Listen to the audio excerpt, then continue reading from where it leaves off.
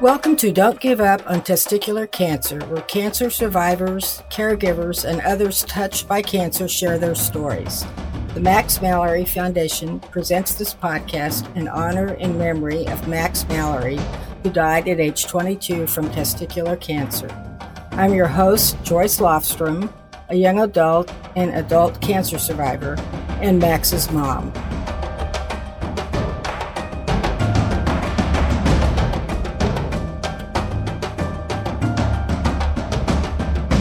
Hi, this is Joyce, and I'm recording this podcast on Saturday of July 4th weekend in the United States. For me, it's a special weekend. It's my cancer anniversary, which was actually the time frame I had my first cancer surgery, which was for thyroid cancer, 43 years ago. I was 25 years old. It's also July 4th weekend.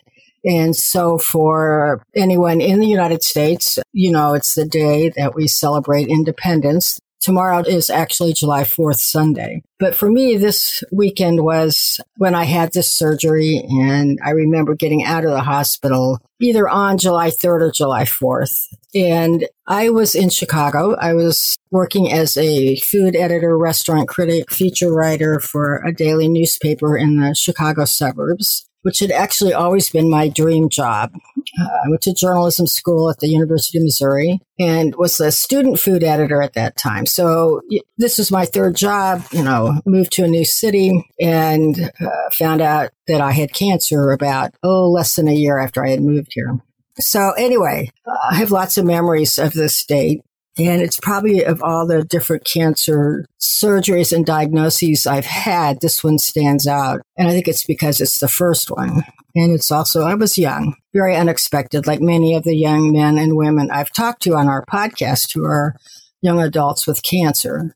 I was too at that time. And it's interesting to me to compare what the differences are in terms of treatment. And there should be differences 40 years since that happened, but just the opportunities for connection that all of us who've had cancer or are caregivers, there's so many support groups out there, support opportunities, places to go to get help or just talk with someone.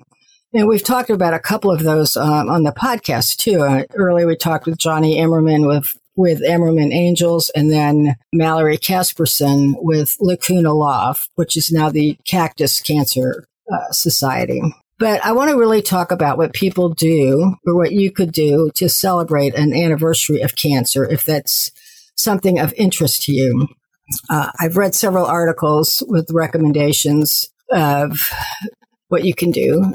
Some of those ideas were pamper yourself, go travel somewhere, or buy yourself something you want or a small present, volunteer, write.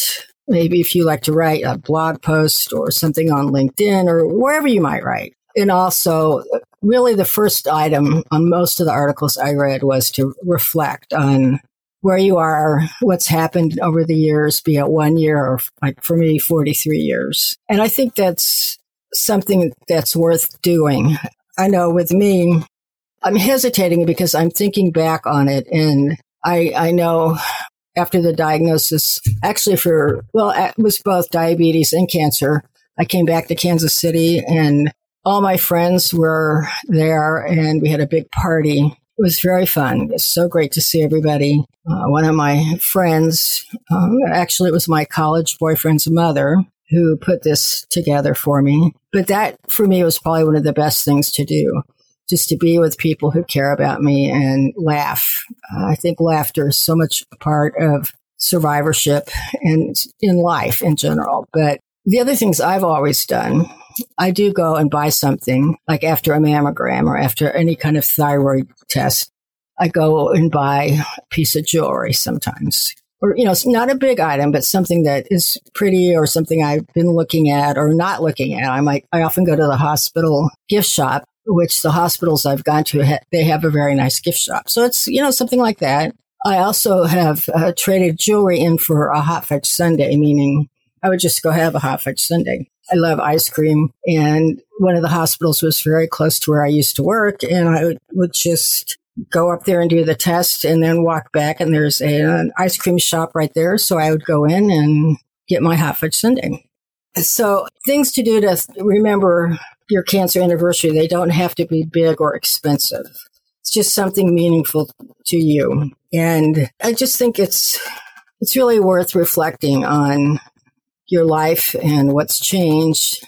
And it took me a while to really appreciate every day. You get into a routine with work and kids and whatever else you're doing. And at that time I had this job and I enjoyed this job a lot, but I was also pretty scared after all this happened. And my friends came through for me. I was in Chicago without any family there, and I still have very good girlfriends that took care of me and were with me at the hospital and made sure I got home. And I needed to stay somewhere in the city for a couple of weeks. And I had a friend who she and her boyfriend were leaving town for a couple of weeks to travel. So I stayed at her apartment, and my college roommate and her sister came up to visit me, Barb and Sue. So, I had a lot of people there, and my friends in Kansas City were the same way.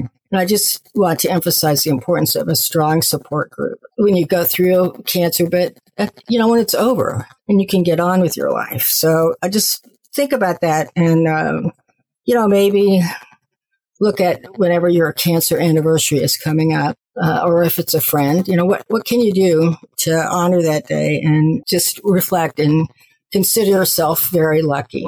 The other thing I want to talk about today, when I was getting ready to do the podcast, I wanted to see what was out there to talk about. And I came across this article that was actually written by a testicular cancer survivor. His name is Stephen Petro. And this was an article in the Washington Post on May 6, 2019. So I'm telling you where this came from, what I want to talk about. But the headline is 35 years ago, I was diagnosed with cancer. This year, I'm celebrating my cancerversary. And he talks about being diagnosed in 1984 at age 26 with testicular cancer. And anyone who's a sports person, he talks about a movie, and I'm guessing many of you have seen it, called Brian's Song, which was out in 1971. But this was a football player who had advanced testicular cancer, Brian Piccolo, and he died at 26. And so just another person who's gone through this much earlier, 71. But anyway, this article is very interesting because he talks about he knew that his chances to survive were very good because of the treatments. And anyway, it's just an interesting article, I think, to read about what he went through and how to honor your cancerversary. So he said he celebrated his 35th anniversary by having dinner with friends. And they had a toast. They planted a tree. And actually, he didn't plant a tree. He suggested that other people he knows, they planted a tree, took a vacation, gone off on a fundraising campaign, or had a celebratory party. And there's also, and I think we've heard of this too, a National Cancer Survivors Day, which is the first Sunday in June. So we've missed that for this year, but that's another thing to kind of think about around celebrating a cancerversary. I know I've seen cancer survivorship parks. I know one in Kansas City, right off the plaza, one area of Kansas City that it's really nice, a place you can go sit and reflect. And there's any park or just sit outside. I walk my dogs every morning, and just being out there and seeing the trees, and I always find something different. And even though I walk the same path, you can pick up some different things. So, but I think to think about your Cancer Survivorship Day is probably an important opportunity for everybody. And I'll read what he wrote on his Facebook page. Again, this is back in 2019. It's now been 35 years since I was first diagnosed with cancer. Honestly, I never thought I'd be so lucky to be here now. I am thankful to my doctors, therapists, and other health professionals, to my dear friends on and off Facebook, and to my family. When I was first diagnosed, my friend Cynthia gave me this, quote, a fairy god bunny, whom I took with me to every appointment, chemo treatment, and hospital stay. People thought I was a bit weird, and maybe they were right, but he, or is it she, proved to be a talisman for all these years and is never far from me. Unlike me now, a bit worn and frayed, but still here, I know I'm lucky in so many ways, and that too many of my friends were unlucky. I'm remembering you too. Love, Stephen.